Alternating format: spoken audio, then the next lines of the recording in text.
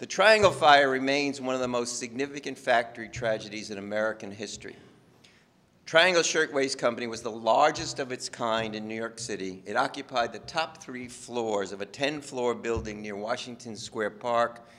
Locate NYU, you're there. 500 people worked on those 3 floors, most of them young Italian and Jewish women, some of them as young as 16. Many of them were the sole supporters of their children. All of them were sewing this lightweight fabric into shirtwaists. A shirtwaist was a blouse. It was a shirt. And it was made popular by the artist Charles Dana Gibson, who created the Gibson Girls. And the Gibson Girls wore the shirtwaist. It also became sort of the symbol of the modern working woman. On March 25th, 1911, the textile workers at Triangle heard the bell signaling the end of the workday. They dragged themselves up from their workbench. It was quitting time. It was 4:45 on a Saturday night. They were just about to leave.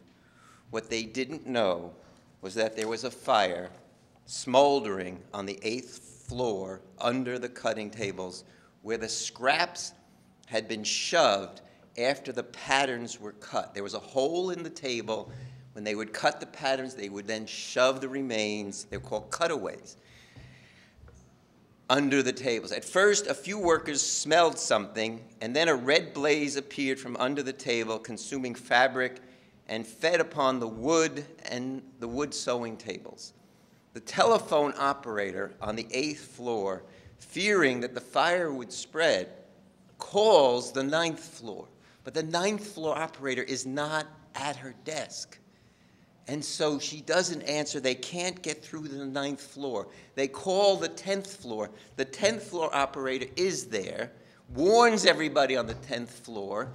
Everybody on the 10th floor except one gets to the roof, and NYU students help them through the windows to escape the building. But the 9th floor had 260 young garment workers. They were getting their pay envelopes. It was Saturday night. They were thinking about the next day, about that night, filled with visions about the evening ahead, and all of a sudden, they were surrounded by flames. The flames and the smoke came in through the windows. The door to one of the stairs was locked. Those who could find the other door had to run through fire to escape. Many did. The fire on the 9th floor, smoke filled the room, and also the shutters blocked their view of what was their only escape route, which was a fire escape. They had never had a fire drill. How awful it is to think about these women on the 9th floor where they had an escape route, they had a fire escape, and they didn't even know it was there. Fire escapes were not mandatory then in any building in New York City. One eyewitness reported as they looked up to see what the workers did in response to the fire.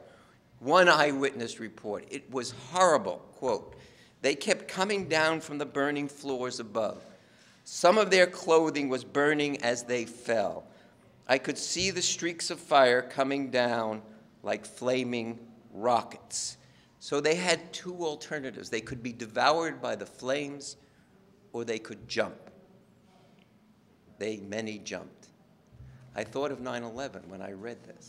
I mean, you have to.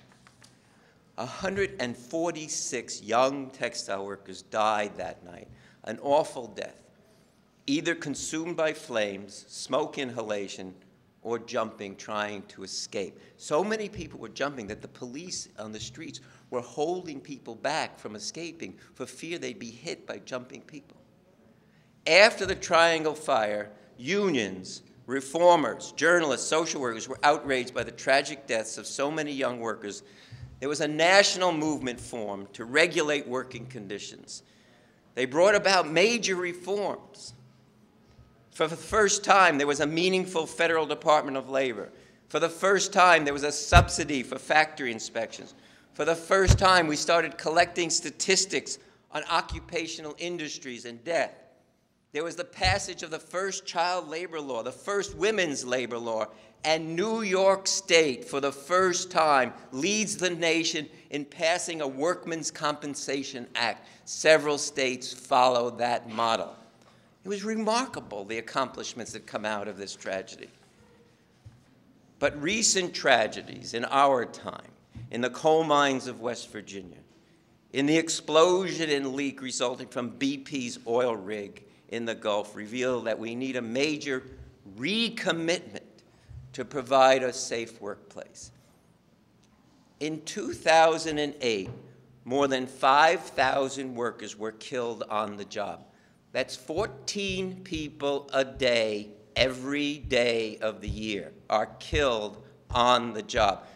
I don't know if you read this in the paper the other day, but just recently, and I see heads shaking, a man fell into a tortilla mixing machine in Brooklyn and was killed.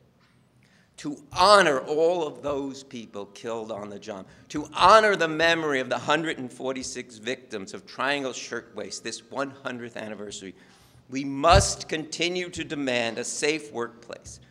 Our Health in America calendar and website are important reminders about how far we have come and how far we still have to go to ensure a healthy lives for all of us. Thank you very much.